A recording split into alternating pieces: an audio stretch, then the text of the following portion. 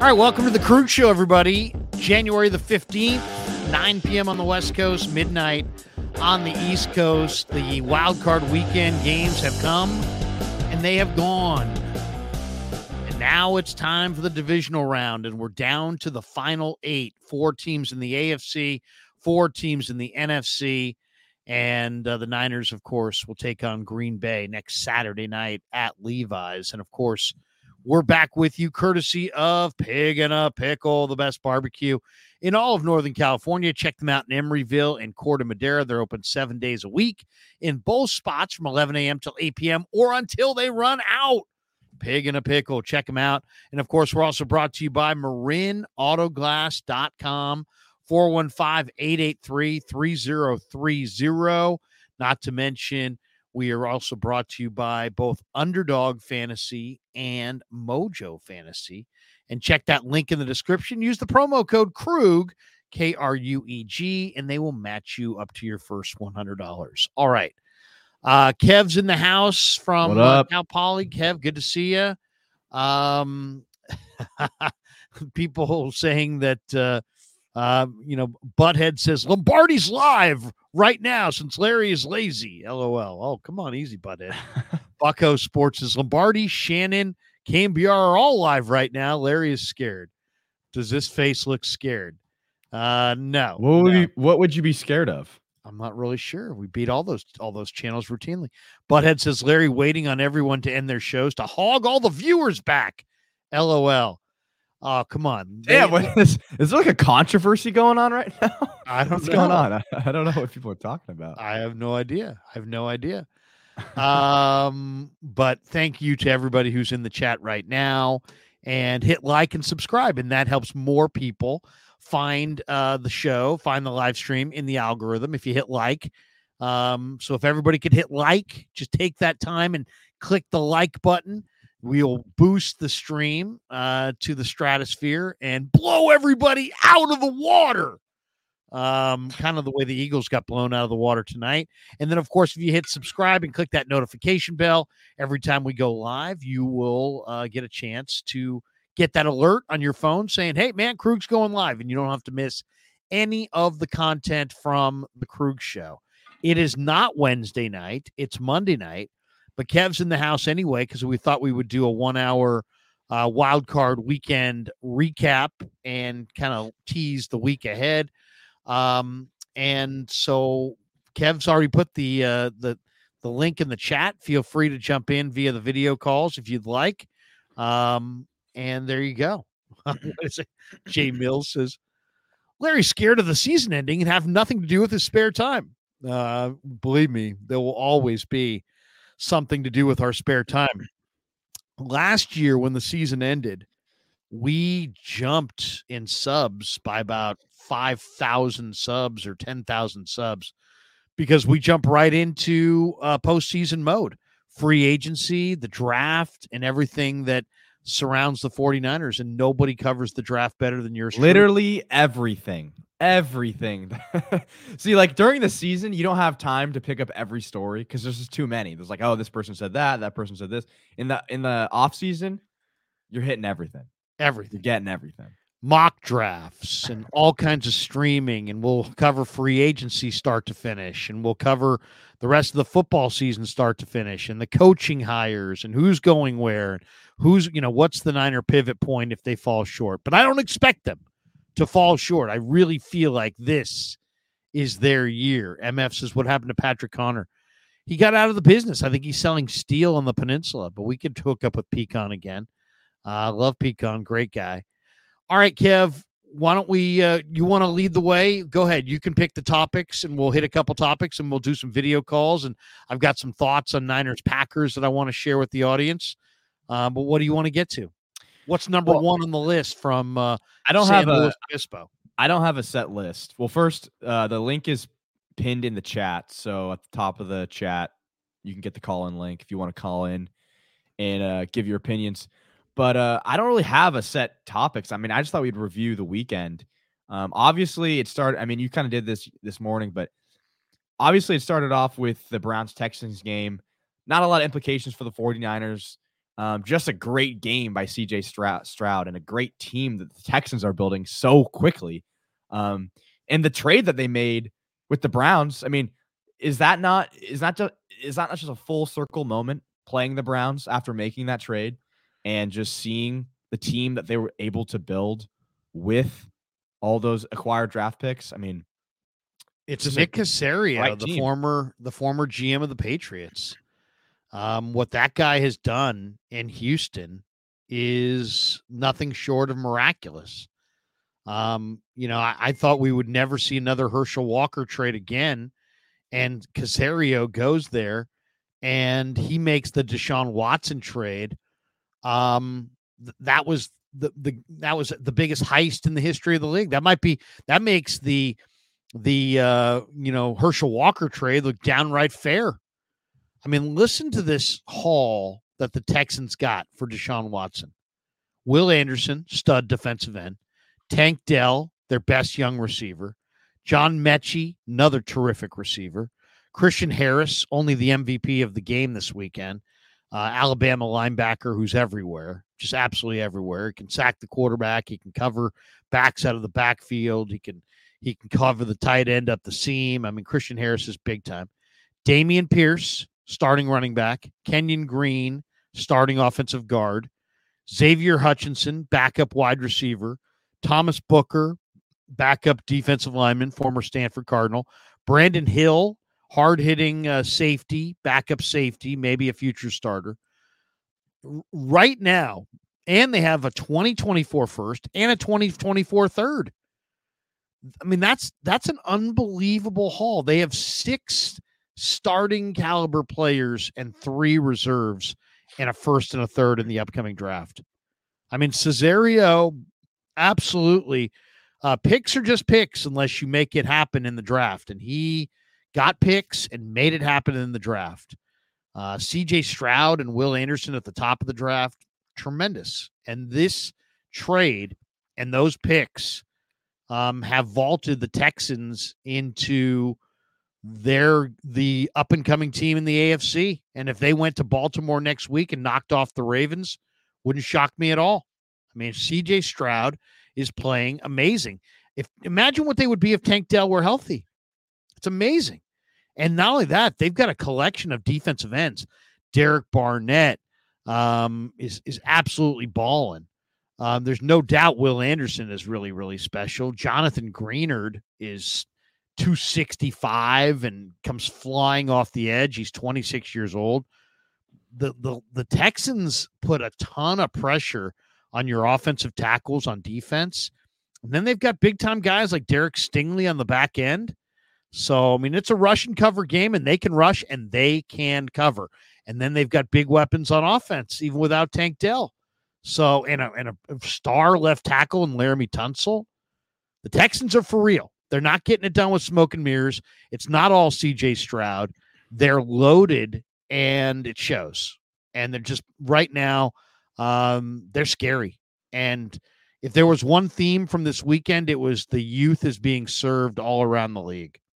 The youngest players in the league on every team are pretty much leading the way. And you saw it in that Houston game. Stroud was awesome. 274 yards, 3 touchdowns, wasn't sacked once. They ran it effectively. Brevin Jordan is another super fast, flexed out tight end. He had a 76-yard touchdown. He's got Dalton Schultz. He's got Nico. He's got Brevin Jordan, John Mechie, Robert Woods, Singletary, Pierce. I mean, Stroud has got good weapons, and the arrow is pointing straight up on the Texans. Maybe not Dallas, but Houston is going to own the state of Texas for the next 5 or 6 years. I mean, it's the power of the quarterback, is it not? The most important position in any sport is quarterback. It's just such an important part of football. And in that trade, it was Deshaun Watson. I mean, it wasn't necessarily like they got CJ Stroud from that trade, right? That wasn't included in the trade, no. that pick. But you have CJ Stroud and they have Deshaun Watson. And the Texans are on the up and the Browns are kind of on the down. I mean, the Browns still made the playoffs. They were 11-5 or 11-6. So still a good team. They still, I think they well overperformed what they should have done this year with PJ Walker and Joe Flacco. Are you kidding me? I mean, they still overperformed, but I mean, you're a happy guy if you're a Texans fan. Where was Myles Garrett in this game, by the way? Myles Garrett was as good as anybody all year, and he totally disappeared in this game. The Browns had one guy that showed up on defense, and his name is Jeremiah Owusu-Koramoah. He had 9 tackles, 8 of them were solo, 4 tackles for loss. He flew around and made play after play after play after play. Kareem Hunt's got a ton of heart as a runner, as a receiver. He did his part, but Flacco wasn't any good. And Amari Cooper is physically not 100%. And the Browns' offensive line kind of fell apart as the year went on. That was a huge surprise. It's amazing, really, if you think about it, they won 11-6 because their defense was awesome. And Flacco had a nice save to their year. But their offensive line was putrid this year. And still, the Browns found a way. So I like the Browns' future. They were really good on all 3 levels. But, man, 45 points by the Texans against the number 1 defense in football. That was something to behold. I'll just touch on this game real quickly because probably, this is not super exciting. But, the Chiefs just dominated the Dolphins. And that was one of the games I definitely got wrong this weekend. I thought, I don't know. I just thought that the Chiefs weren't the same team, but it's pretty apparent that with Andy Reid and Patrick Mahomes in the playoffs, something special is happening. And just the Dolphins, their effort was not there yet. It's the cold weather, man. I mean, it hurts to hit. And you could see there's a viral play where Mahomes just ran through 2 defenders who basically were like it was practice. Like it was a no contact practice. Like there was just no effort to make any tackles in that game. The Dolphins folded. They're hurt. There was no Jerome Baker. There was no Van Ginkel. They lost Jalen Phillips. They lost Bradley Chubb. They had to sign Bruce Irvin and Justin Houston literally on Tuesday before the playoff game. It's a rush and cover game on defense. They had 0 sacks of Mahomes. And, they also, I thought the in-season Hard Knocks was a bad decision by them. It was freezing, which negated some of their speed. And the reality is Tua's not the guy. And I've seen some stories where some GMs, Mike Sando has a piece out right now, saying, quoting some anonymous NFL general managers saying that Miami's best game plan this offseason is to trade Tua to a quarterback needy team and go sign Kirk Cousins. And I agree with it. If I were them, I would do exactly that. I'd go sign Kirk Cousins, and I would trade Tua Tagovailoa. He doesn't read coverage. He's not durable. He's not mobile. He was accurate at Alabama. I don't see what he does well in the NFL. That guy's so overrated, and it's pretty clear that if you can take away his first read and make him go through his progressions, he's like a fish out of water. He has no idea what he's doing. So, if I were the Dolphins. If I ran that thing, I would trade Tua and go sign Cousins and turn the thing over to Cousins and see what you can get for Tua and see if you can draft a few more pieces. They also have so many weapons that run around you and run by you.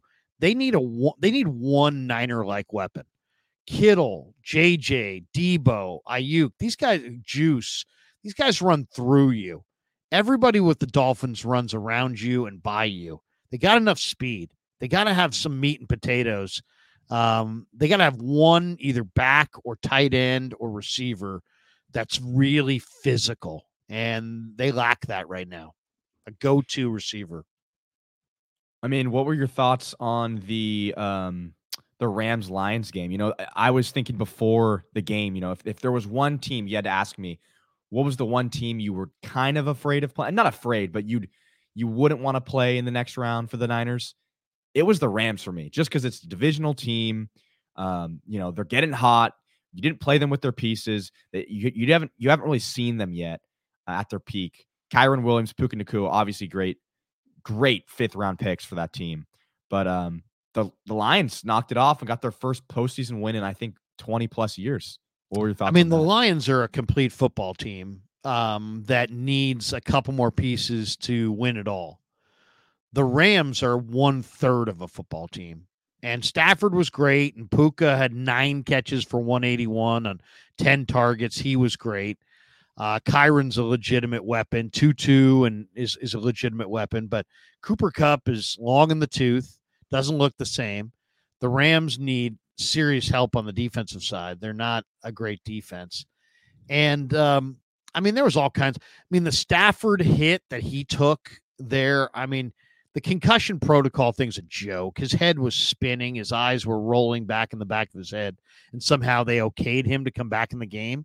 He got absolutely obliterated from 2 sides and had his brain scrambled, and they somehow let him back in that game. So I thought that was a low point for the NFL's concussion protocol.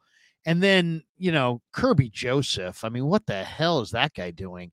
I mean, that guy's one of the dirtiest players in football. That hit on Higbee was flat out dirty. I mean, whether he led with his head or led with his shoulder pads, he went right at the guy's kneecap when he was fully extended. And it's a full ACL. And I'm sure Higbee's probably done for the year next year, done for a good portion of the year. That thing was dirty. That was a dirty hit. I don't care. I'm not a Ram fan. I'm not a Higbee fan. But I'll tell you, I'm a straight shooter, and I'll tell you when it's dirty, and that was dirty. So they gotta, change the rules or, incentivize these guys not to go low. I mean, that's awful. I mean, that could have been a catastrophic, ugly, leg injury on national TV. I mean, it was just so wrong on so many levels. So I hated seeing that. As far as the Lions go, though, you know what? The Lions money players played money. I mean, Jared Goff was tremendous. He took care of the ball. Montgomery did just enough on the ground. He made that beautiful play at the end for the first down. Amon-Ra, 7 catches for 110, showing everybody that said that he wasn't a Pro Bowler, that he's absolutely a Pro Bowler. Jahmyr Gibbs is a nice player. I mean, he had 12 touches, real good game for Gibbs. And then Aiden Hutchinson, my God. And C.J. Gardner-Johnson. I mean, C.J. Gardner-Johnson's a big-time player. Anzalone had a tremendous game. Brian Branch played hurt. But Aiden Hutchinson, who's from Plymouth, Michigan, 6 tackles, 4 solo, 2 sacks, couple tackles for loss, 5 of Detroit's 7 hits on the quarterback came from Aiden Hutchinson. I mean, they've got one of the best offensive linemen in Penei Sewell, one of the best defensive linemen in Aiden Hutchinson. They're both super blue chip guys they took at the top of the draft. I think Detroit is absolutely going to wind up in the NFC Championship game. Hopefully it will be at Levi's against the Niners. Wait, why wouldn't it be at Levi's? The Niners lose to Green Bay. Oh, I'm like they have home field Detroit. Yeah. And then lastly, before we get to today's games, what were your thoughts on the Packers-Cowboys game? I mean, I'll just let you go at it first, and then I'll give my opinion. I mean, I called this one all week. All right. I mean, I told everybody who wanted to listen to me that Green Bay was better than Dallas, that Gutekunst had established real momentum. Part of having some insight into these games is you got to know the talent. All those young players for Green Bay are ball players. Romeo Doubs, Luke Musgrave, Dontavian Wicks, Tucker Kraft, Christian Watson, Bo Melton, Jaden Reed, Aaron Jones, Jordan Love. I mean, they're real. They got a ton of weapons on offense. I thought LaFleur made a great decision by taking the ball early. Dallas was 10-0 when they scored first, 2-5 when they didn't. So Green Bay won the coin toss and said, give us the ball. They drove down, scored, and never looked back. They went wire to wire in that thing. Quay Walker, another great pick by Gutekunst. They've got a couple guys in the back end in Darnell Savage and Jair Alexander who are absolutely outstanding at taking the ball away. Now, Alexander had a recurrence of his left ankle injury, so I don't know what his status is going forward. The other guy they have, the linebacker Kingsley Enagbare, he tore the ACL. His season's done, so they did lose a guy, maybe 2. They are going to have to travel from Dallas back to Green Bay, and then to San Francisco on a short week. Niners have a one extra. Not only did the Niners have the rest, but the Niners also get the one extra day because now Green Bay's got to do a short week turnaround and travel. But they're so young that they don't know that they're not supposed to be here.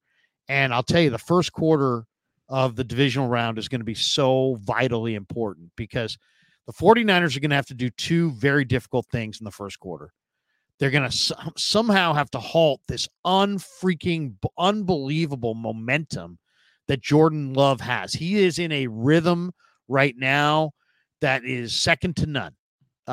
He can buy extra time with his legs. He's got a strong arm. He's making an assortment of throws. He's throwing it to any receiver who's open.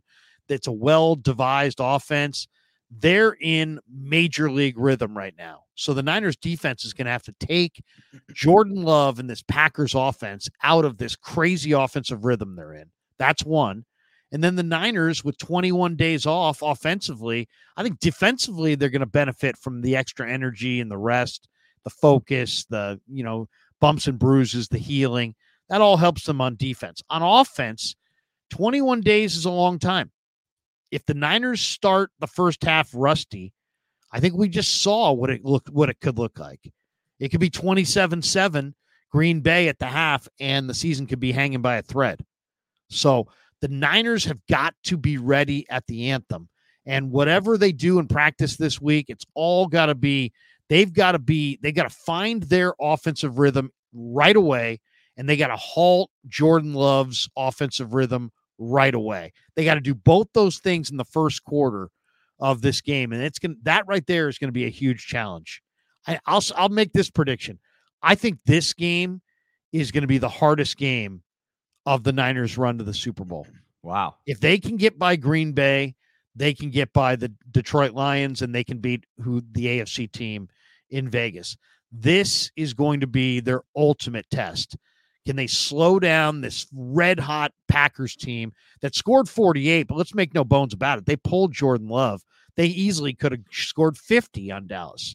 Dallas's defense is a fraud, but they still got, some players back there. It's not like it's just, statistically awful. And Green Bay scares the hell out of me, and I'll freely admit that.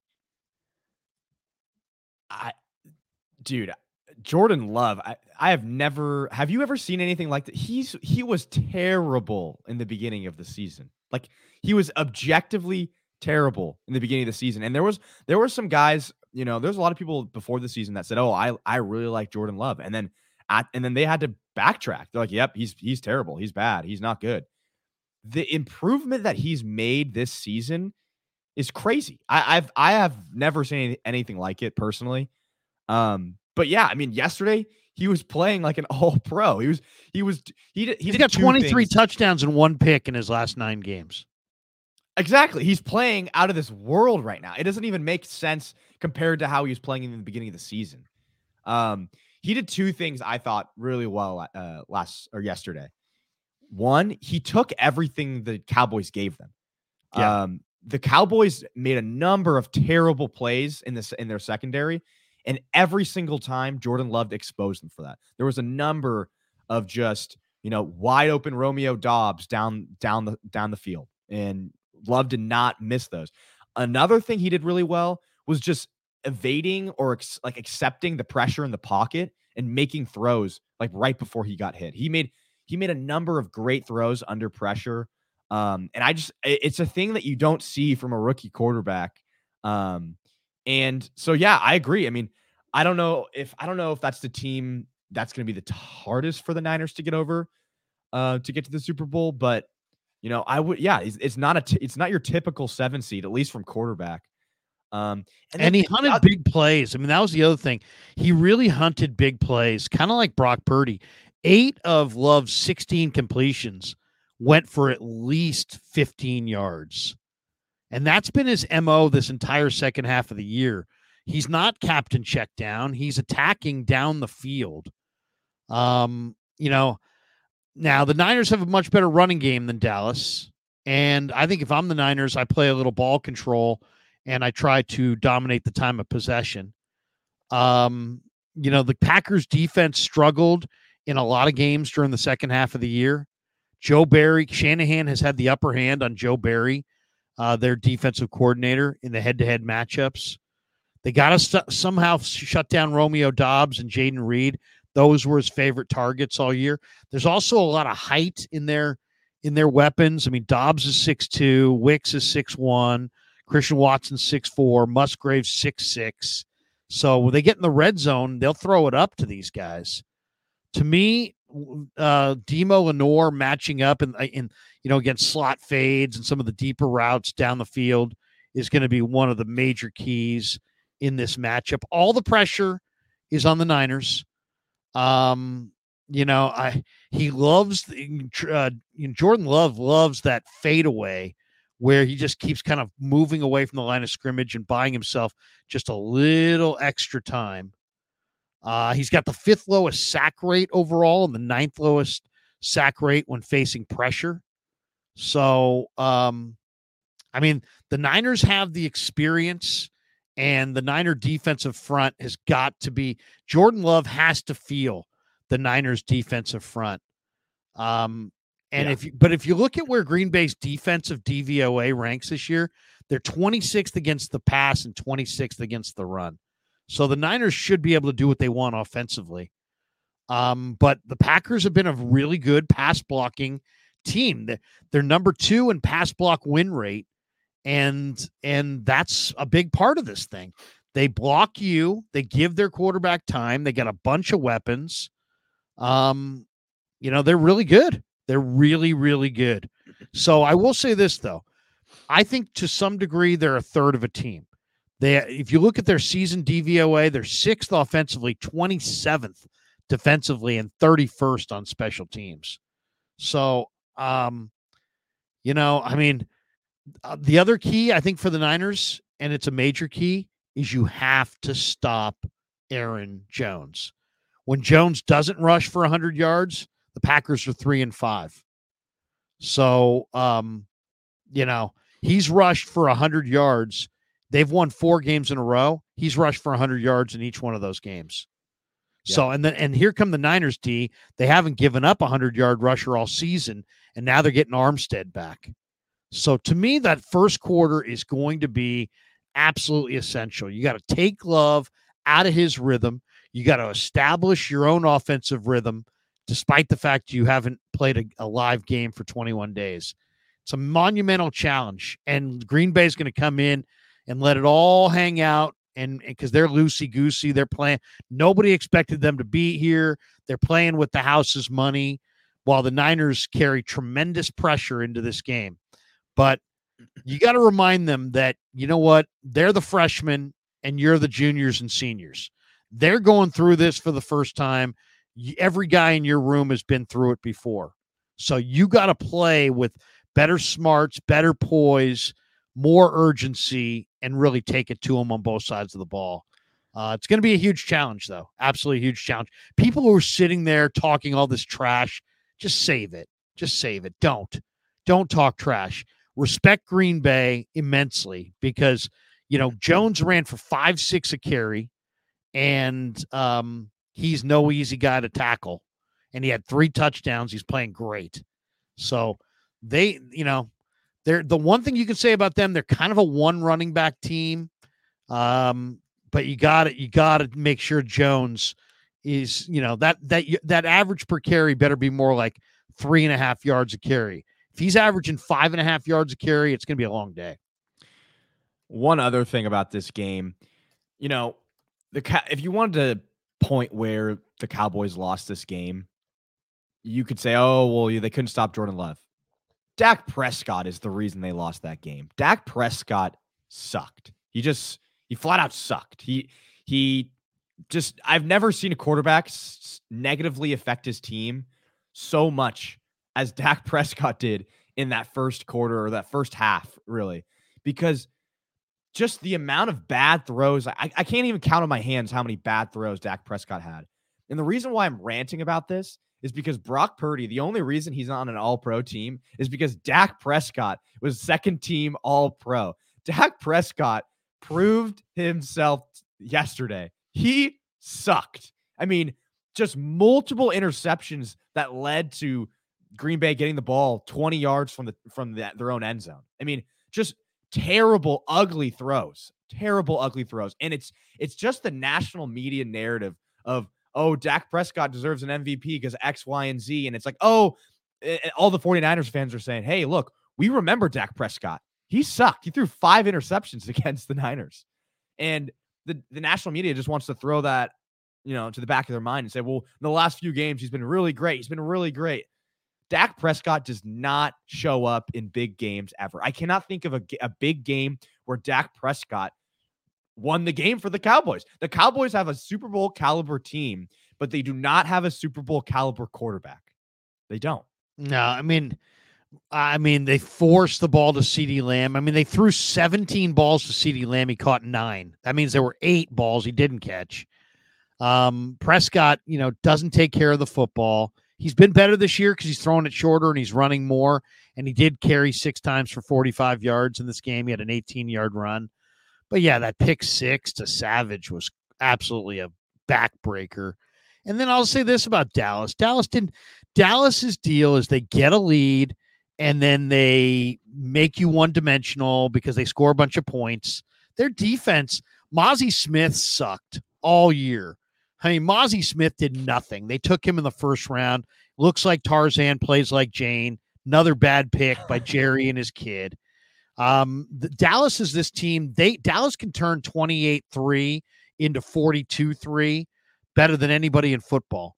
But if they're a bully team, if you stand up to them and you can stay out of obvious passing situations, you don't let them do what they want to do. Their corners want to jump routes. Their edge rushers want to get home. They had 0 sacks on Love. They only had 3 hits on him all day. So, Micah Parsons, hey, Micah, you may want to give up the pod and just focus on your actual job.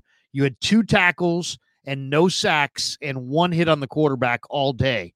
And you're commenting on the Niners on your podcast. Bro, just play ball. Just play ball because you're clearly, you can't multitask. You were a no-show. And all these edge rushers they got on this team. You think of all these guys that can rush the passer. It's amazing.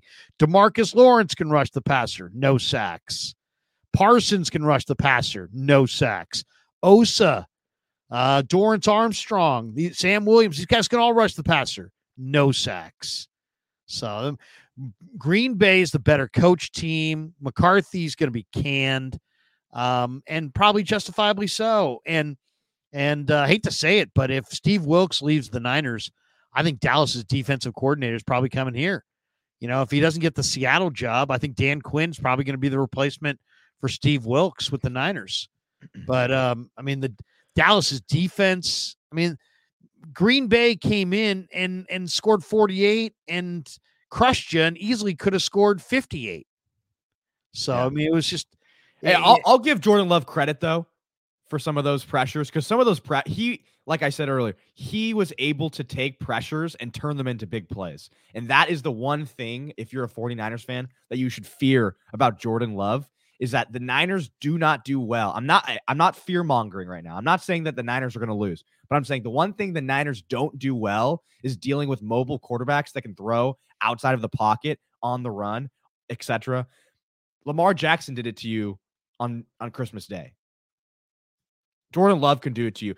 Joe Burrow did it to you. Joe Burrow was able to extend plays and make throws, and your secondary, which was tired at the time, couldn't make the play. Now the Niners are rested. They should be able to, hang with the Packers, of course. But that's the one thing. You got to get pressure on Jordan Love, and you got to turn them into sacks. None of this Chase Young grabbing at the arms, missing sacks bullshit. It's like you gotta sell out for the sacks in this one. You got to take away the run. You got to cover these receivers. I said it for the last month. I'll say it one more time. The Niners have 5 young DBs. If they're going to win the Super Bowl, they're going to have to play ball.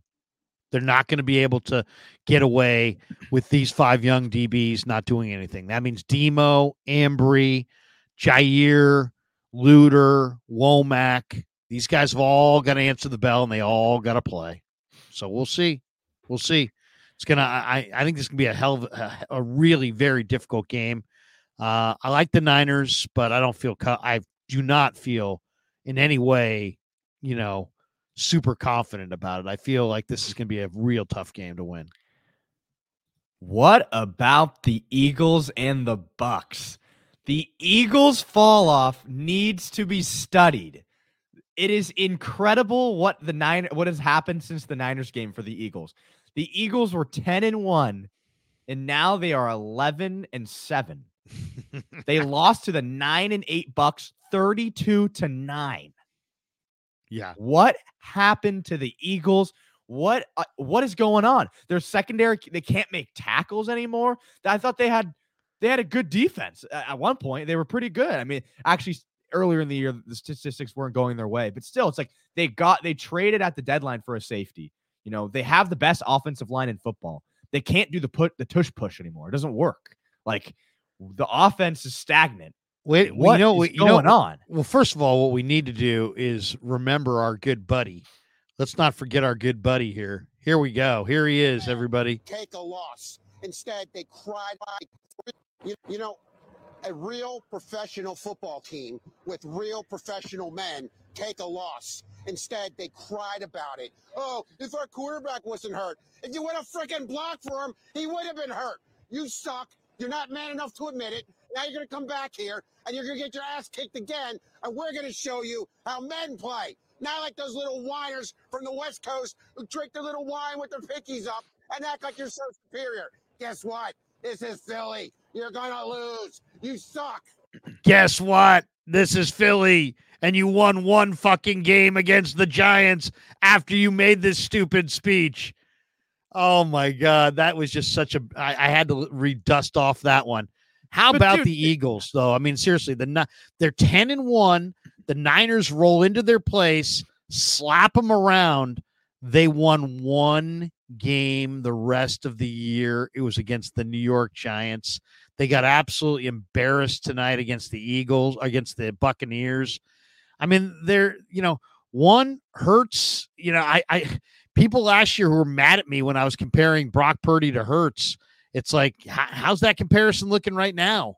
I mean, who would take Jalen Hurts over Brock Purdy right now? Not too many people.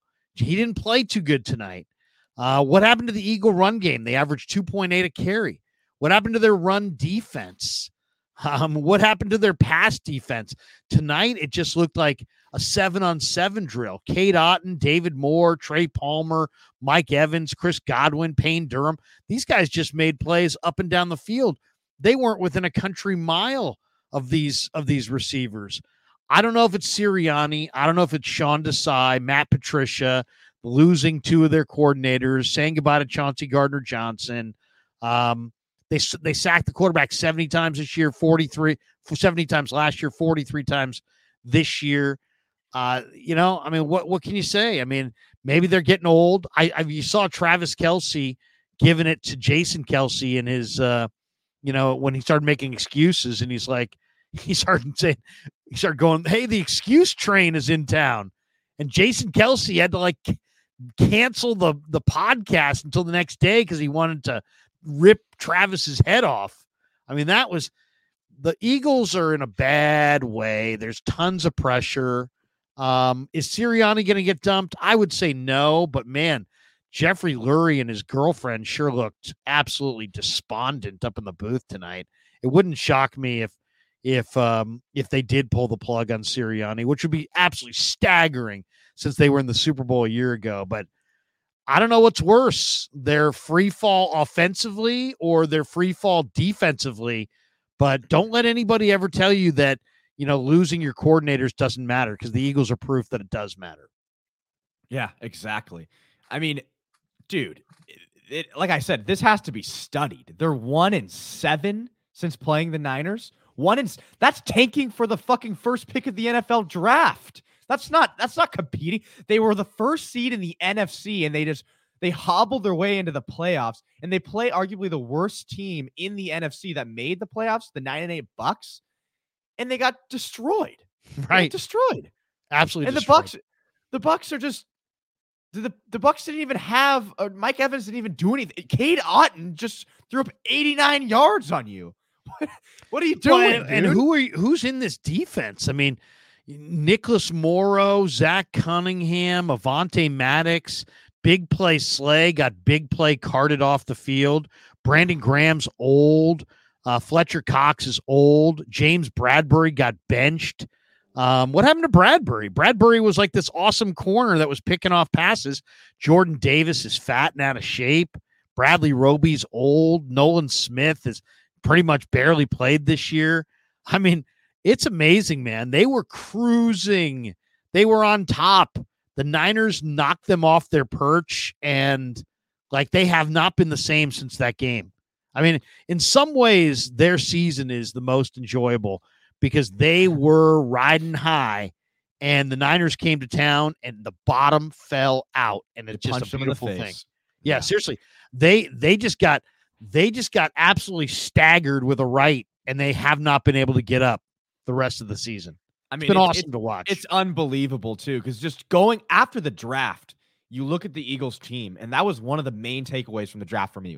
It was wow, the Eagles, even though they lost Javon Hargrave, they lost C.J. Gardner-Johnson. They drafted Jalen Carter, though. Yeah, they drafted Jalen Carter. They got Jordan Davis. They got Keely Ringo. They were building a super team. I'm like, wow, those are traded good. For Kevin Byard. Yeah, it's like they were building a super team on that defensive line, and the secondary. You thought the secondary was still going to be able to hold up. I'll say this, going into the Niners game. Obviously, everyone respected the Eagles. They were 10-1, and they were top of the NFC, best team in the NFL. But there were indications at the time. There were indications that they were playing a lot of long games, that their defense metrics weren't really up to, high standards. They were like 20th or 22nd in their pass defense. There were indications that the Niners could, destroy them. Or not destroy them, but beat them. But no one would have predicted this ever. No one ever. Even if you're the smartest guy in the room, you're never saying, "Oh, I think the Eagles they're bad. Like they're going to go 1-7." Like what? How do you? And you looked at you've seen their schedule. They lost to some terrible team. They lost to the Cardinals. They lost to the Giants. It's like it's bad. If you're an Eagles fan, it's bad. Eagles die. You know what? And it couldn't have happened to a scummier fan base. Those people are seriously the lowest of low. And their players, their players talk the most trash. I think their players talk the most trash. And their fans are a joke. I mean, what was the score of the Niner game at halftime? It was like 14-6 or something, wasn't it? And their fans booed them off the field. What kind of fans boo a team down 14-6 at home? I mean, going into the locker room. So it's gonna be a long winter in Philly. The Phillies will not be in Florida training for a few more months, or for a few more weeks, I should say. And they got another month of misery there. I'd love to hear what Sports Talk Radio has sounded like and will sound like there for the next 2-3 weeks. I mean, just absolutely the lowest of low. Just everybody miserable, kicking snow, walking around a city that's infested with rats and just sitting there and just sucking it up, watching the Niners hopefully in the bowl. Yeah. Unbelievable. It's honestly, yeah. It's like a Super Bowl hangover from a Super Bowl they didn't win, Right. It's like they already made it and they're checked out or something. They're just that team is checked out. Their secondary tackling is horrendous. I would love to see Sirianni get just taken out. That would be fantastic. That would just be awesome. As smug as he was with his, wait a second. Let me share the screen on one more here because this one is just absolutely, this is the most loathsome moment of the year for Sirianni and his crew. All right, we'll share the screen. We'll get out of this idiot and we'll go to this idiot. We'll go from one idiot to another idiot here. Here is Sirianni. Sirianni's Eagles circled the drain pretty much after this moment.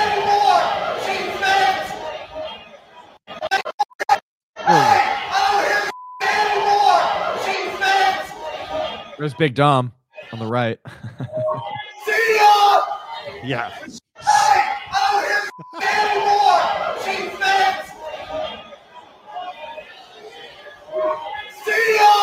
Yeah. What is he even? Can someone? No one's given me a firm answer on this. What does Sirianni do?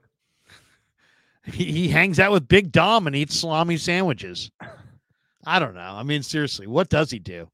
You're not. He has as much. You know, I mean, he reminds me of Bobby Bowden. He's not the O coordinator. He wasn't the D coordinator. He's just a guy talking trash. Yeah, it's like every game I watch, it's like Joe Buck's always like, Kyle Shanahan, one of the best play callers in the NFL. And then you get to Sirianni, it's like, and there's Nick Sirianni, great coach. It's like, for what? Like, explain to me. Like, tell me what he's so good at.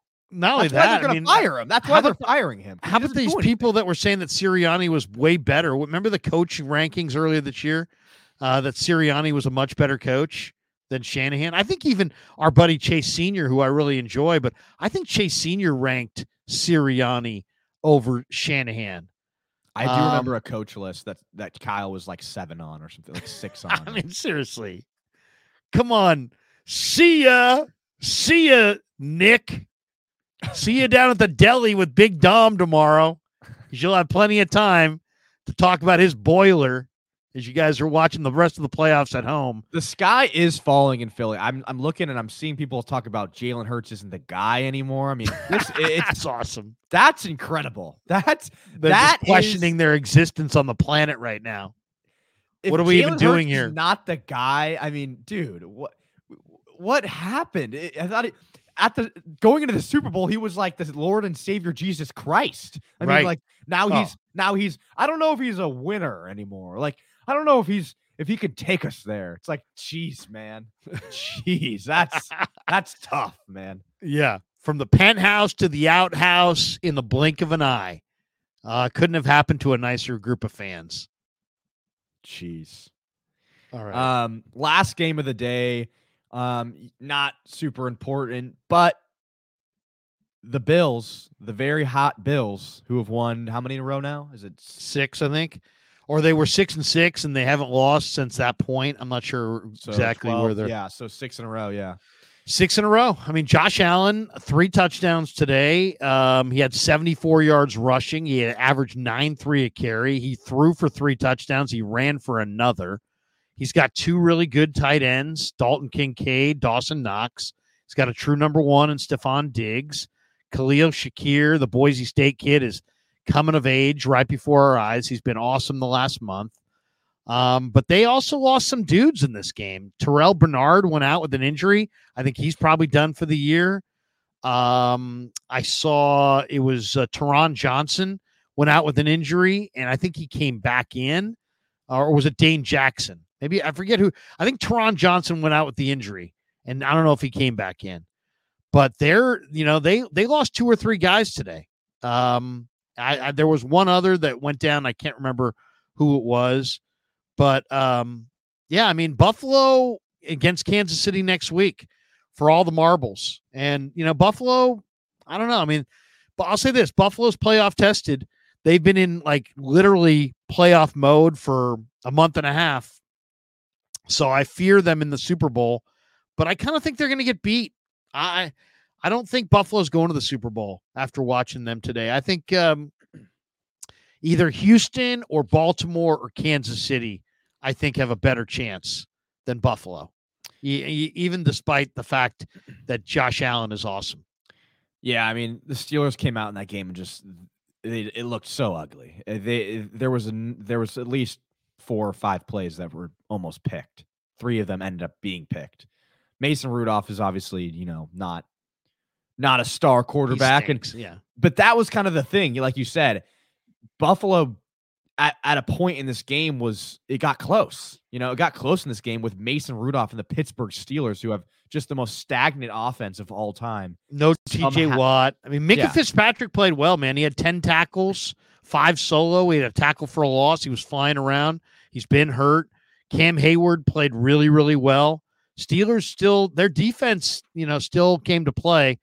But at some point, Mike Tomlin hasn't had a losing season. It's a great organization. And I'm not saying Tomlin should be fired, but they got to find who their guy is, because it's not Mason Rudolph. It's not Kenny Pickett. They need more speed at running back. They Their defense is big time, but they need more help offensively. I don't think the quarterback who's going to win the next Super Bowl for the Steelers is on the roster right now. That's not a crazy take at all. The one thing I will say about the Bills, I still feel like any team led by Josh Allen has a chance to do damage. Even though I just said, like they didn't look as dominant against the Steelers, I still, I think you guys said earlier, appropriate fear. I would have appropriate fear for the Buffalo Bills. And the reason why I say that is, in baseball, how in the playoffs, like the home run hitters somehow become more valuable because it's like in baseball, every run is like scrutinized. And if you can hit a home run, it's like a huge deal, right? It's like, I kind of feel that way about postseason football. The Bills can just, they can make an explosive play at any moment. Josh Allen can throw a 60-yard bomb or just run. You saw it against the Steelers today. Have a 50-yard run at any given moment. So they can score on a dime if they need to. And if they get the ball back down 5 with 1:40 left in the game, they can win that game. So I still like the Bills. I don't know how they face up. Do you think Kansas City? I think Kansas City's probably going to get them. It's a rematch of the infamous AFC game, right? Yeah. I mean, maybe not. Maybe Kansas City. Maybe Bills are there in the conference final. But even if they are, I'll take the winner of Houston-Baltimore. I think after watching Houston, there's no doubt in my mind. Why don't we Houston can be in Vegas for the Super Bowl. There's no question in my mind. No question. Let me pull up the playoff picture and let's just quickly go through the matchups and then let's take the calls and bolt for the door. Okay. Let me pull it up. I got to find it somewhere on Twitter. Somebody said, did you see Nick Wright's Purdy tweet? Is that today? Yeah, I didn't see it. The only one I see, he mentions something about quarterbacks and then just kind of throws Purdy in at the end. Let me see if I can find it. If you find a Purdy tweet. Why don't we start? Well, do you want to start? Let's break down the what's your opinion on Houston Ravens? Baltimore? Yeah. Houston's real. I mean, I like Houston. I mean, to be completely honest, I know Baltimore is really good defensively, but Lamar has not won in the playoffs. I hate their weapons. I love the Texans' weapons. I'll take the Texans. Now, it's all going to be about how does Houston settle into that game. That's a really tough place to play. They could be down 10-0 at the blink of an eye. If they score first or take any kind of lead, Houston wins that game. The only way Houston doesn't win that game is if they get ambushed in the first quarter and they're down 10-0 or 14-3 or something like that. That's a really, really tough place to play for a road team. Lamar's playing at a really high level. But guess what? Barnett and Greenard and all those defensive ends they have are freaking awesome. And they've got good talent on the back end. And I really think the Texans, Cesario has put together a squad there. And I love the way Stroud's playing. He's so young. He doesn't realize what he's doing. He kind of scares me, kind of like Jordan Love, to be honest. I think Stroud and the Texans can win that game in Baltimore. But it's all about how they settle in. If they dig themselves a massive hole, then it's going to be an uphill battle, but I still give them a shot. But if Houston gets a first quarter lead, they're going to win the game. The Baltimore Ravens are 8.5-point favorites currently. I feel like, I don't know yet, but I feel like a lot of people will start taking, or the sharps, as they say, will be on Houston plus the points. It seems like a good spot, especially with Lamar in the playoffs being like 1-3 or something like that. Right before we go to the next, what are you, Justice Hill and Gus Edwards and it's Zay Flowers and nothing else? No way. I mean, I'll take the Texans and their weapons and their defensive ends and all the momentum that they have. I mean, they're loose. D'Amico's got them playing well on both sides of the ball. They're going to be able to put up some points. So the Ravens have to get a lead in that game, and even then, Unless the Texans get Stroud knocked out, I love the Texans to win that game. This was the Nick Wright tweet that was brought up earlier. What if final 8 quarterbacks we're going to have? 2 first-year starters coming off perfect playoff games. So that would be Love and Stroud. 2 Right. number 1 picks discarded by their original teams. That would be Goff and who am I missing? Baker, right. 2 MVP caliber unicorns with their best chance to make a Super Bowl. Josh and Mahomes.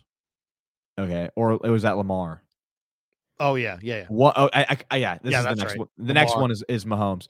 1 GOAT contender going for a back-to-back, and Brock Purdy.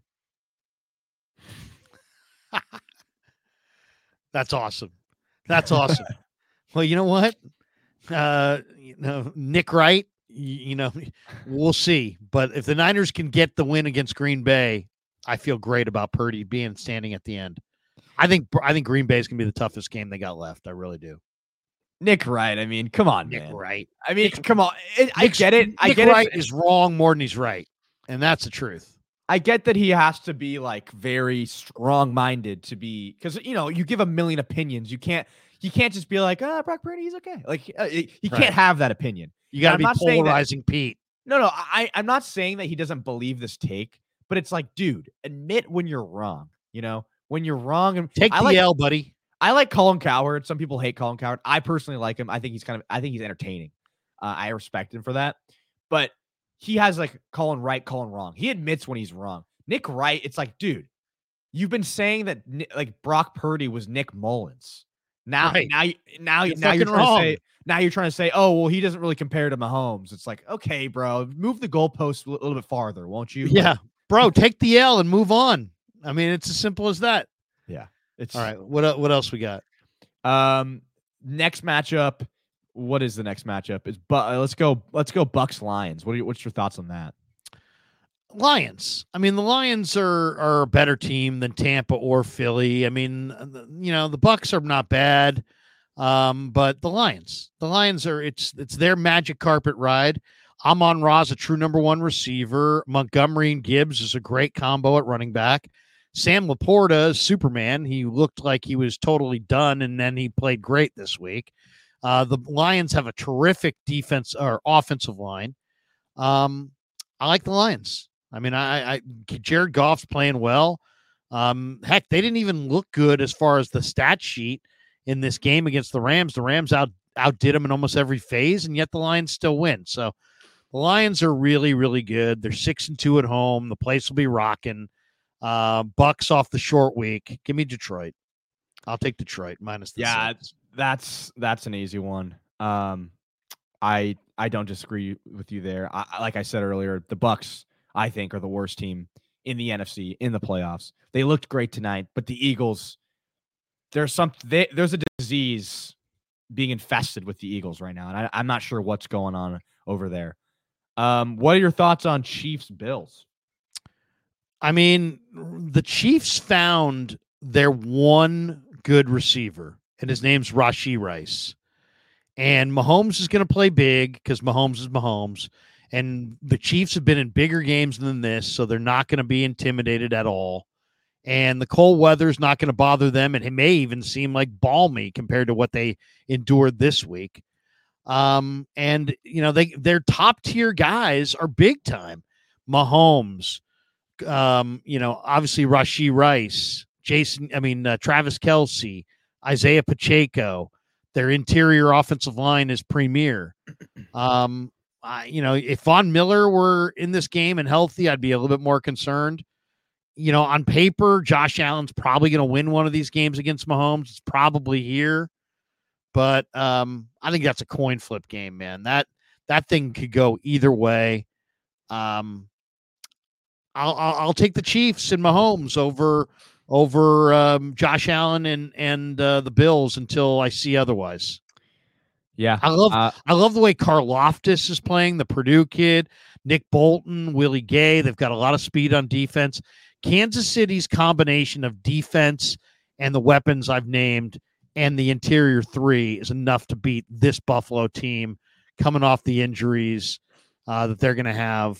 Unless Josh Allen just puts everything on his back and makes it happen. I'm taking the Chiefs.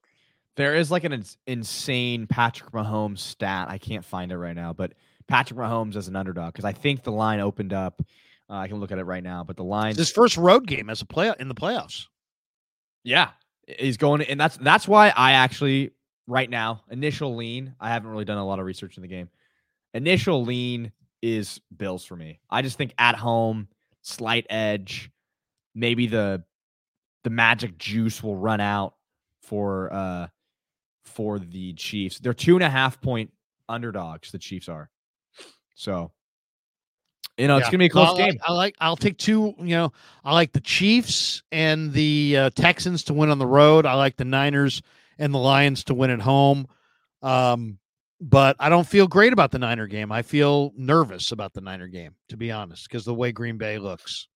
Yeah, I think the Niners are 10-point favorites against Green Bay.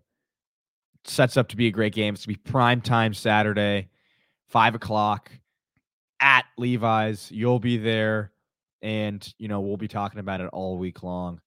Do you want to get to some calls before we bowl for the door?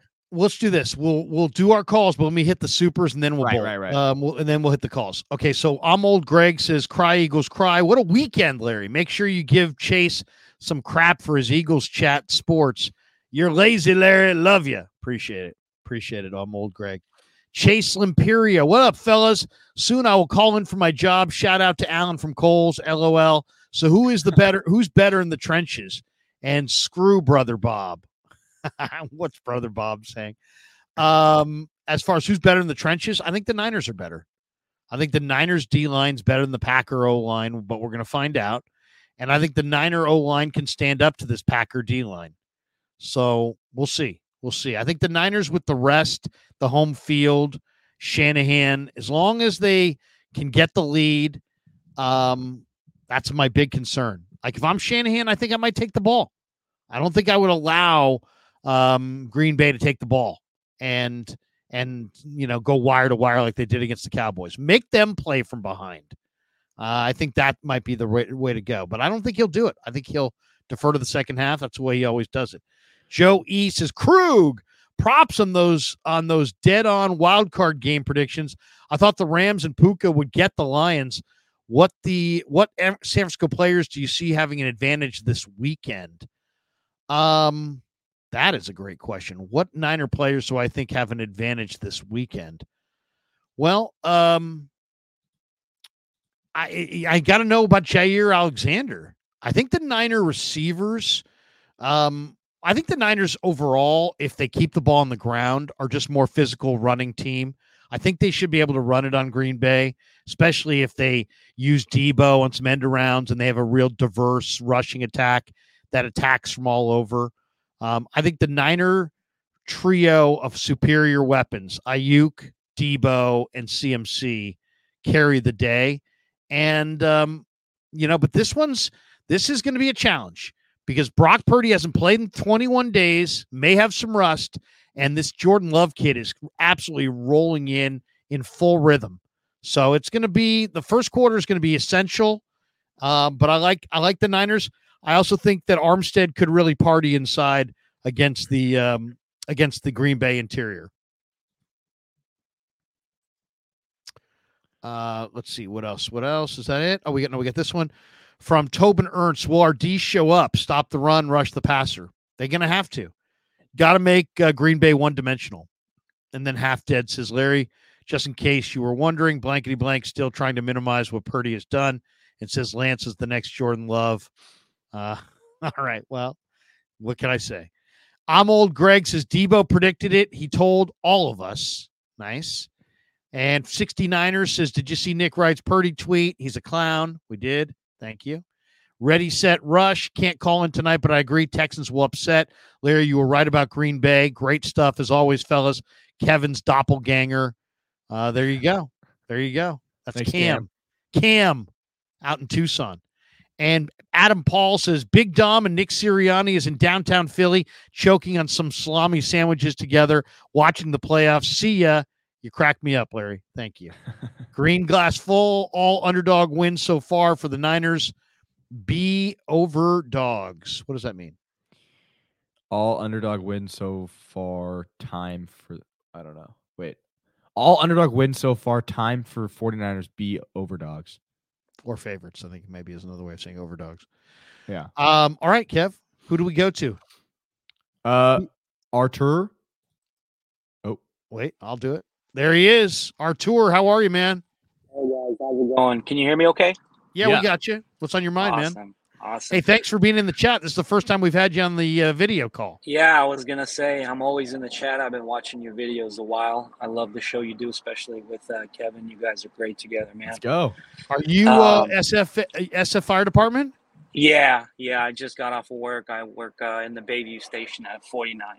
So respect. There you go, man. My first house as a kid when we were growing up was on Visitation. Yeah, right there in Visitation Valley. Yeah, we get a lot of calls out of there. So yeah, I'm very. Well, I appreciate what you do, man. Thanks for doing what you do.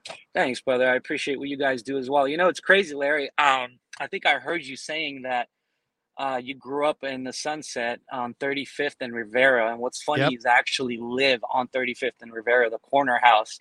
And I wonder if it's the same house if my parents ended up buying your childhood home. Did you guys?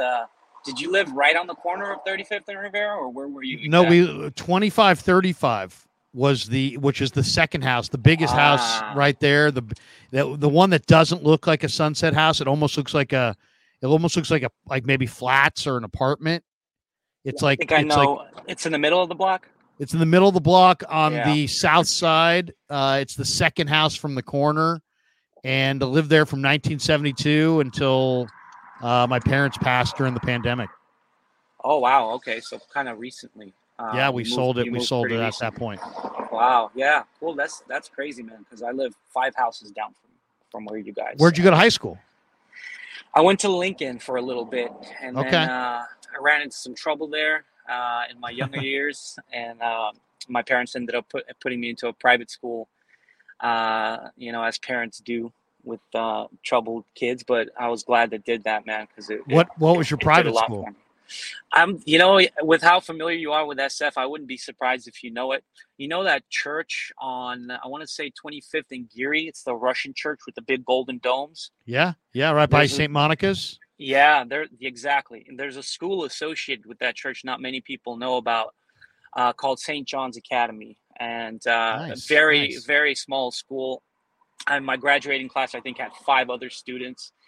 And it's crazy because I went to Francis Scott Key Elementary. I went to AP Giannini Middle School. Right. And I went to Lincoln for a year, and I'm used to this public school life. And then I had to wear a suit and a tie and go to a private school with 5 other students, no girls, pretty much. I think like 1 or 2 girls in my entire high school class. So it was tough. That's my it's one of my favorite parts of the city, though. We used to hit Trader Sam's, which is 1 block from there. Right. Yeah. It's a really nice part of the city. I love it. But I'm a Sunset boy, man. I grew up in the Sunset. I'm 33. I've lived there for, I'd say, 25 years. Nice. Now, so mostly in that house on Rivera. So yeah, man, it's great to call in. I don't want to take up too much of your time. You probably have other callers, but a couple of things, man. I think, first of all, brilliant insight in your part calling Green Bay, man. People were calling you crazy. They thought Green Bay wouldn't make it out of Dallas. You called it. You hit the head there, man. And very impressed with just how you see things, man. With Purdy and Green Bay, just seeing things, putting yourself out out there with what people would call wild takes that end up being, and that's why I trust your football knowledge, Larry. So really, really cool there. And after that Dallas game, man, I'm a little bit nervous about Green Bay, but I will say one thing. I was listening to Guy Haberman earlier today, and he was talking about how tight ends have an 85% completion percentage against the Green Bay's linebackers. The linebacking core isn't very good, and Shanahan loves to go after the linebackers. I think Kittle is set up to have a pretty big game against Green Bay. What do you think?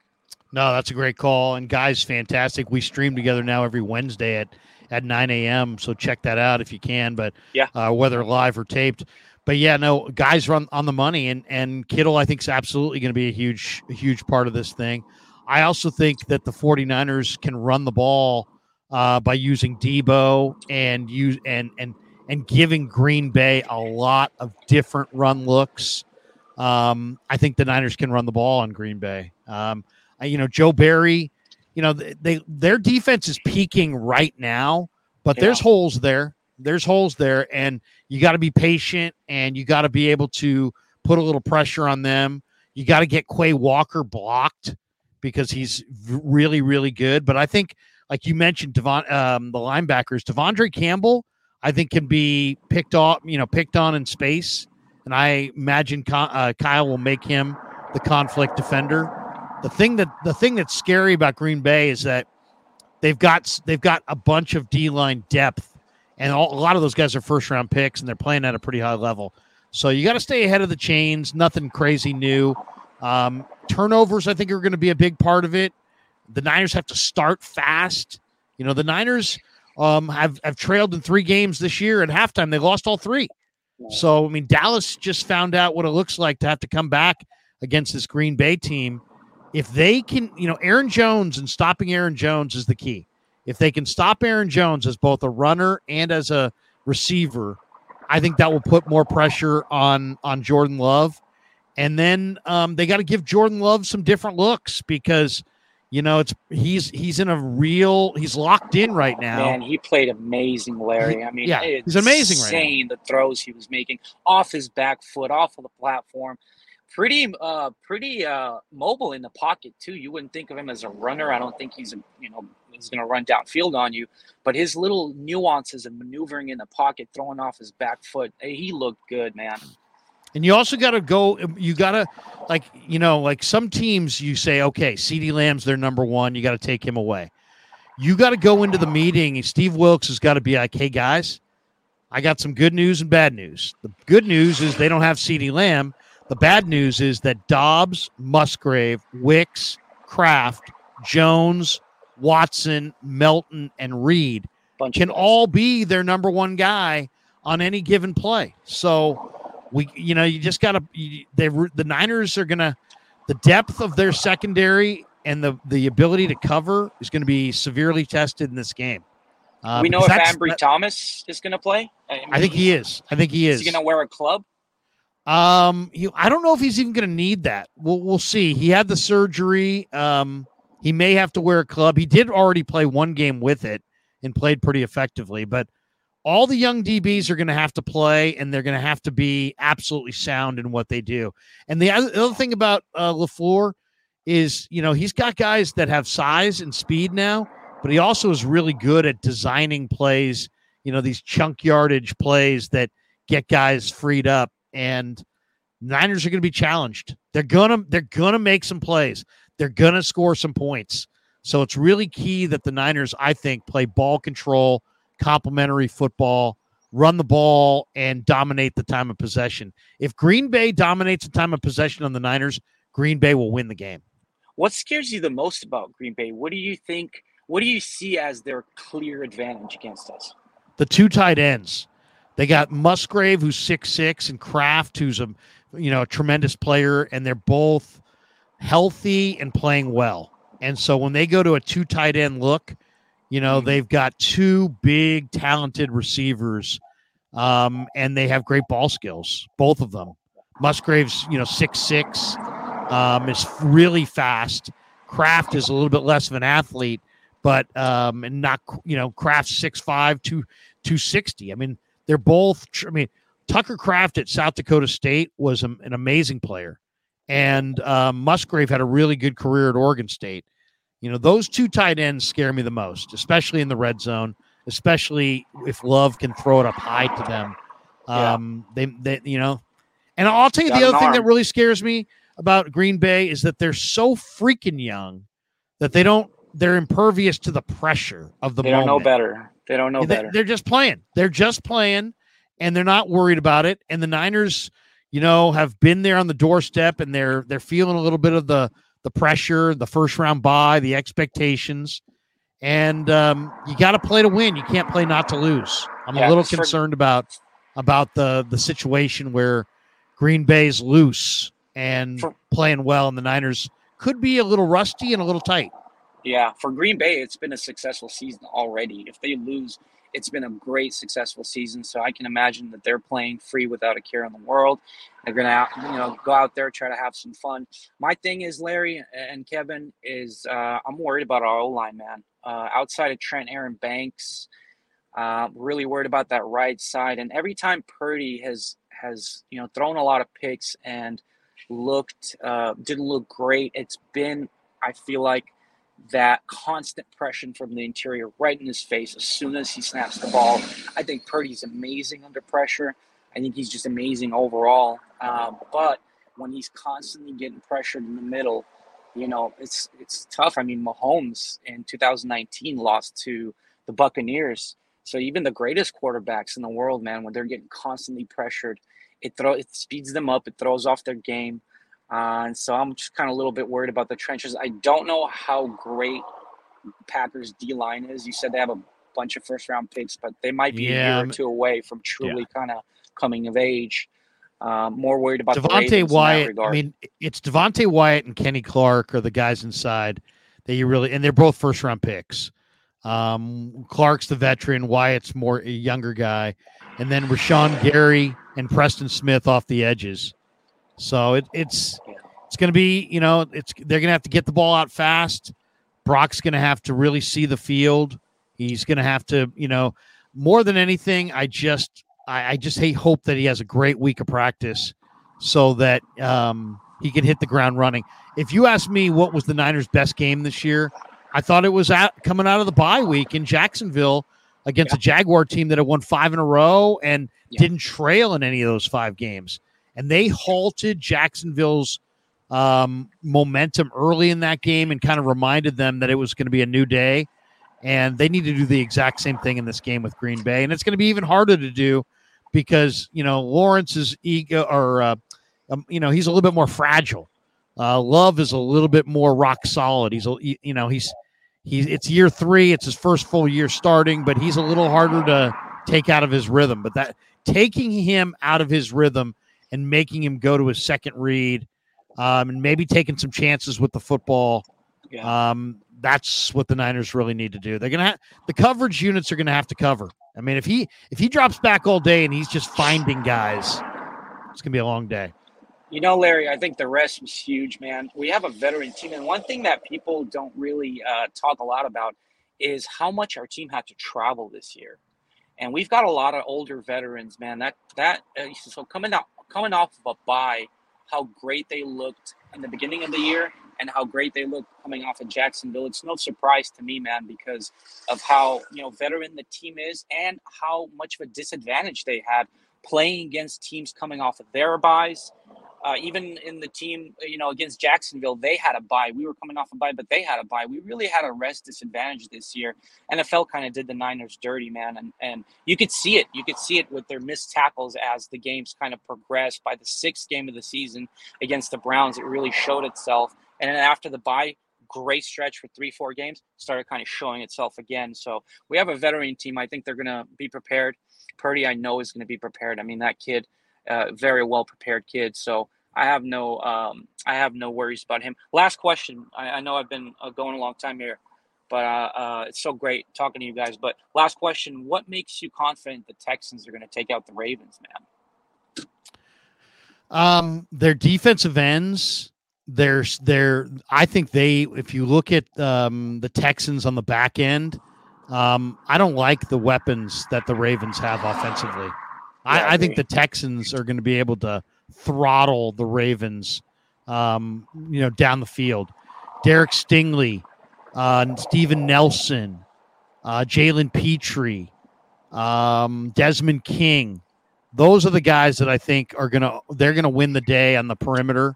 And then Will Anderson, Greenard, Barnett, those guys up front, I think are going to get home on the quarterback. I like the Texans defense to keep it. I like the under, if you ask me, because I think I think the Texans are going to have a hard time scoring on that Ravens D, and I think the Ravens are going to have a hard time scoring on this Texans D the way they're playing. And I like the under, and I think I'll take Stroud over Lamar right now, the way he's playing. I think he's Are you playing counting as on good. playoff Lamar to come rear his ugly head? Playoff Lamar? Yeah, I just think that if you can, if you really have the horses to play coverage, and they do. I mean, Stingley's a stud. Stingley's a great corner, and Nelson's a veteran who's been there before. King was incredible this week, and Petrie's a really solid, strong safety. So I like their secondary quite a bit. I think their secondary will win, and then Christian Harris is absolutely playing crazy great. But the real reason I love Houston is Stroud and those defensive ends. Their defensive ends are not going to be denied. Their defensive ends could win them the Super Bowl. I mean, Greenard, Anderson, Barnett are absolutely going to win against almost every offensive tackle combo, including what the Ravens have. So I like Houston. Crazy how fast they've come along. Yeah, no, it's amazing.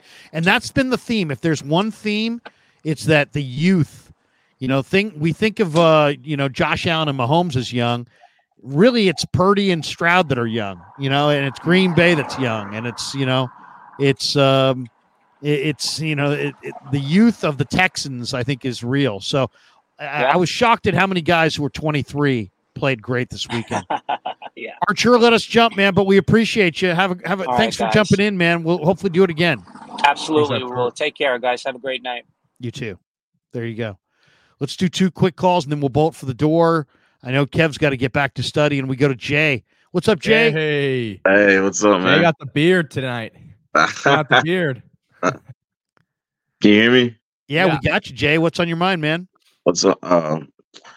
Just watching the Eagles blow their whole freaking season away. That was pretty hilarious. The Eagles were bad, man. It was amazing. It was like 2 teams this year.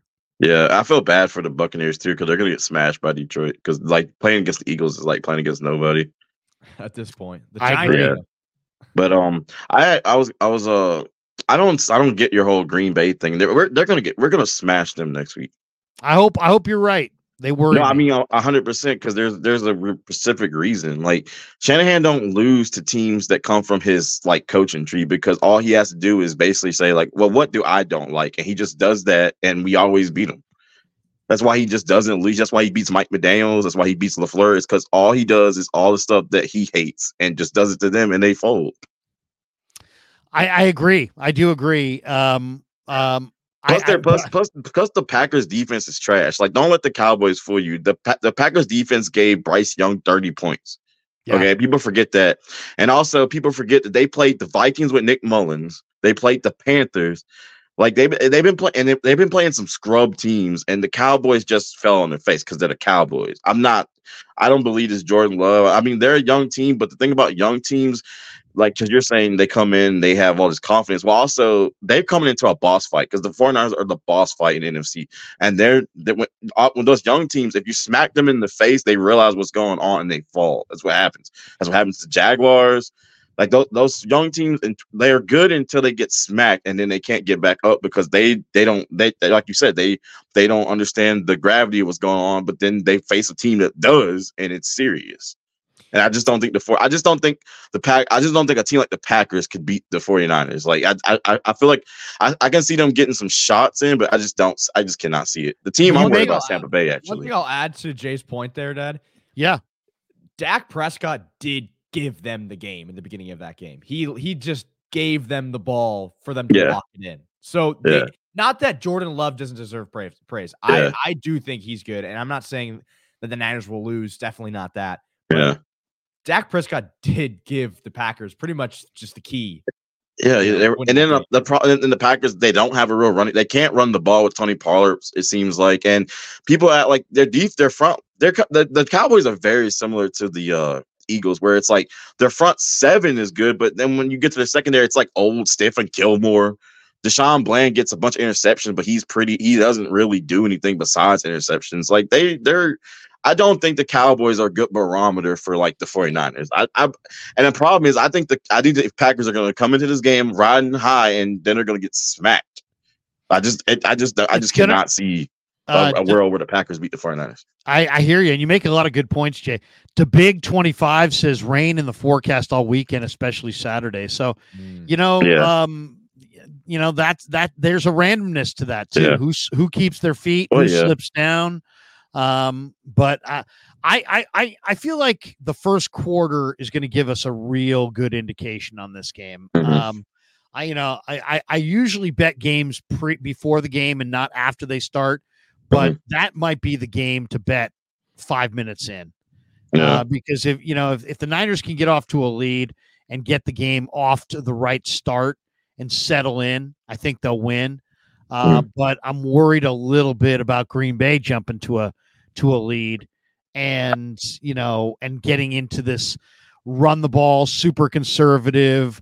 Love. Yeah, I think they need to. I think they need to come out swinging it around to 7 different receivers. All this all these little short, getting. It's like 1,001 paper cuts. Yeah, the team that scares me that's left is Tampa Bay. And I know it sounds crazy, but that's like, see, the one weakness that I would say the 49ers have more than the mobile quarterback is that dominating receivers, like actual elite receivers, hurt us. And the Tampa Bay Buccaneers, I feel like, have the only like elite receiver left. They have Mike Evans, and if you actually, I don't know if you were watching this game, but like the Tampa Bay should have destroyed the Eagles even more if Mike Evans just caught 2 passes. I know. Like, he dropped that like one Mike Evans was torching them, and Baker Mayfield was missing him. It was crazy. They got 2 number 1 receivers too. Godwin's a great number 1 as well. And Otten's good. Like Rashad, and also I think Todd Bowles. Like Todd Bowles is a really good defensive coordinator, and he brings pressure. That's why I'm not. I think Detroit will win, but I think that game's gonna be really close because I don't think Jared Goff's good under pressure. Like once the Rams start turning on the pressure, that's when that game started to go into like the Rams' favor. And all Todd Bowles does is pressure. That's his whole thing. No, I hear you. I like the Lions in that game just because they feel like a team of destiny. I think somebody's going to beat them. I'm not sure if it will be Tampa, but I think they just look awfully good at home. Jay, let me jump because we got 2 more we got to get to, and we got to get Kev back to his studying. Okay, man. Have a good night. Appreciate you, Jay. Fozzie's in the house. What's up, Fozzie? What's up, Kevin's dad? What's up, Kev? How you doing? Yeah, thanks for taking my call. Fozzie, where are you calling from? I'm in Hercules, California. The home of Willie McGee. What's on your mind? You told me that last time. Yeah, I think I remember talking to you, Fozzie. Yeah. And then my Wi-Fi crashed, and then I had to jet. Yeah. But I won't take too much of Kevin's dad's time here. I know Kevin got to go study, but just wanted to call in and say I know we probably shouldn't underestimate these guys in the Green Bay Packers, but I think we got it. I mean, I know rain in the forecast or whatever, but I think Kyle Shanahan will be prepared and he'll have his guys ready to go. I mean, they'll be rested. They'll be rested, and we all know that they're desperate. I mean, the Niners are feeling like this is their best opportunity at a Super Bowl, and they're probably right.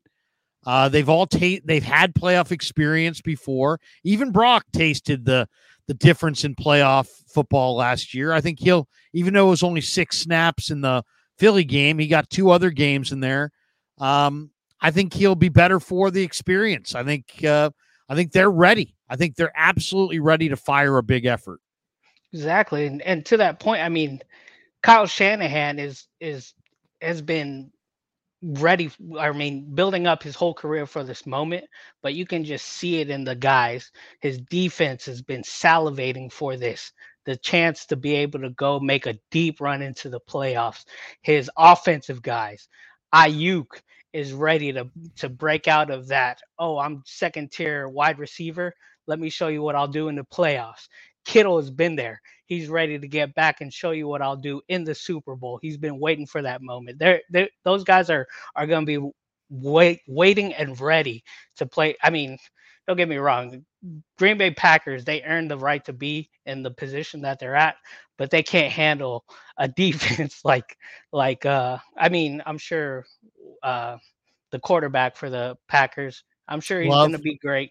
He's going to have a go on but his tight ends haven't faced Greenlaw and Fred Warner. His young wide receivers, all their wide receivers, first year players. They haven't lined up like all pro or against an all pro like Charvarius Ward. Ambry Thomas, he's not even known like that. he's playing some of the best ball. I mean, underrated all year.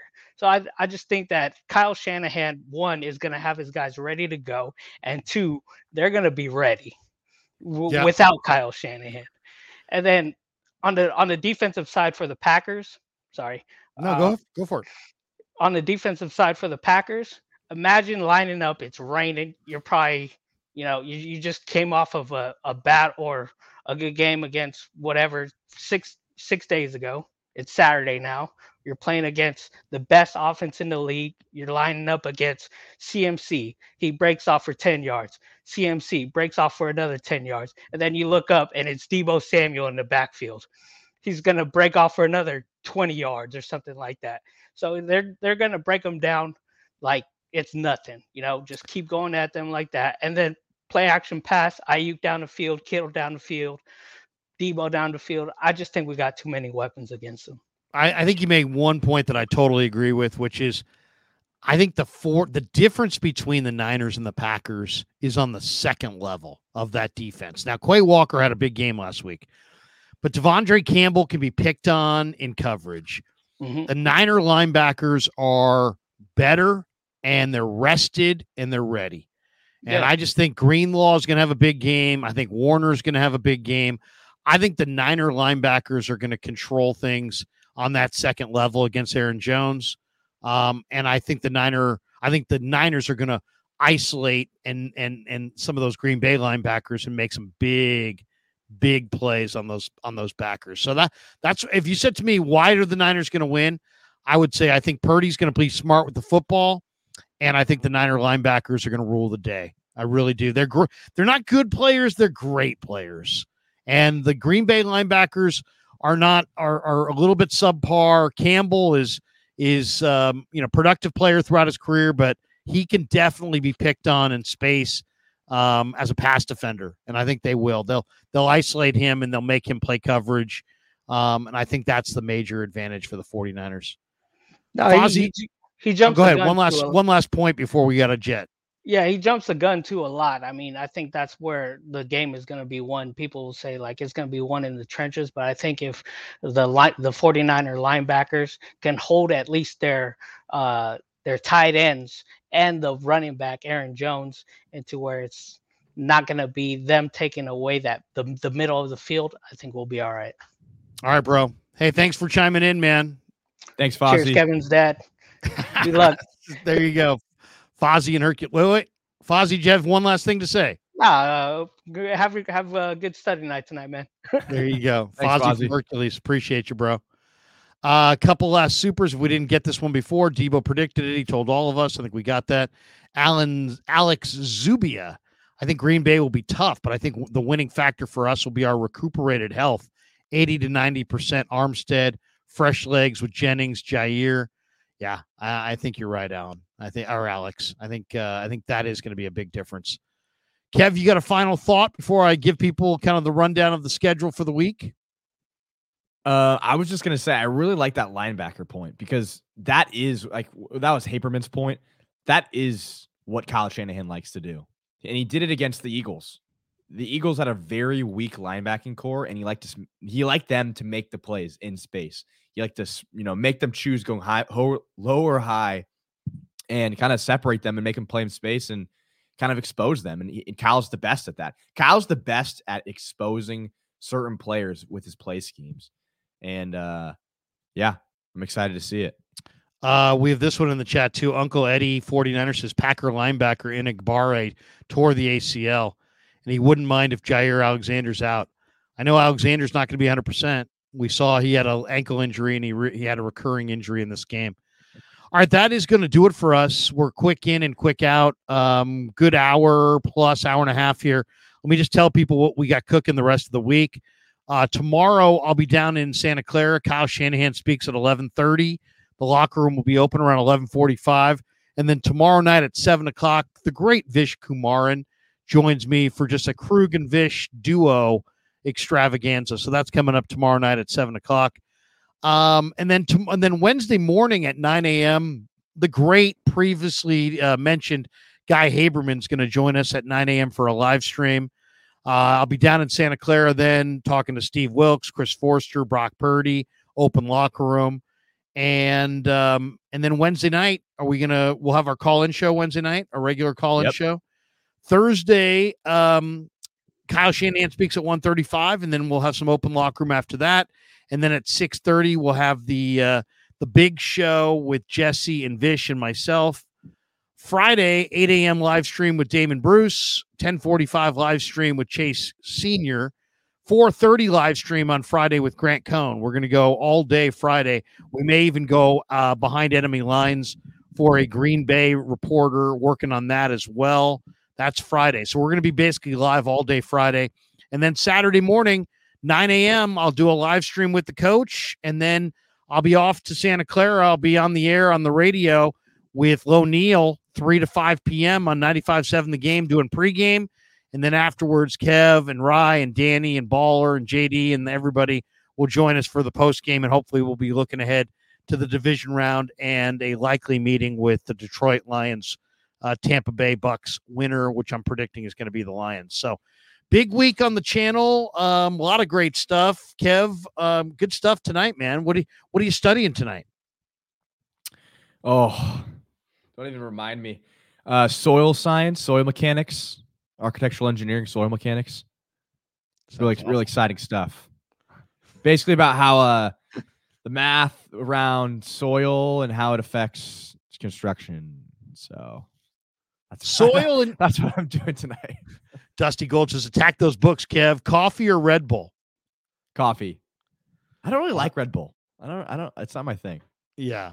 I'm not a big Red Bull. I'm not a coffee person either. I'll have some caffeine with like a Coke, but even then, I'm trying to quit that this year. So, that does it for us. Hey, we did. It's pretty rare that we go Monday call-in show, but I like it. We mix up the days. We mixed up some of the callers. And it's always, I love taking, my favorite thing to do on the radio was take calls. And my favorite thing to do on these live streams are take calls. And because you're a man of the people. I'm a man of the peeps. That's right. As Dusty Gold said, Larry's a whiskey guy. Thank you. Whiskey. All right, that's going to do it for us. Maybe I'll leave that comment up as we say goodbye. Thanks to our sponsors, Pig and a Pickle, the best barbecue in all of Northern California. Check them out in Emeryville and Corte Madera. They're open 7 days a week. Thanks also to Marin Auto Glass, 415-883-3030, and Underdog Fantasy and Mojo Fantasy. We're going to have a couple new sponsors here in 2024. We're looking forward to telling you about that. And for Kev Kruger, I'm Larry Kruger. Have a great night, everybody. Peace. Yeah, never met a man I've been scared of. Careful, you gon' get exactly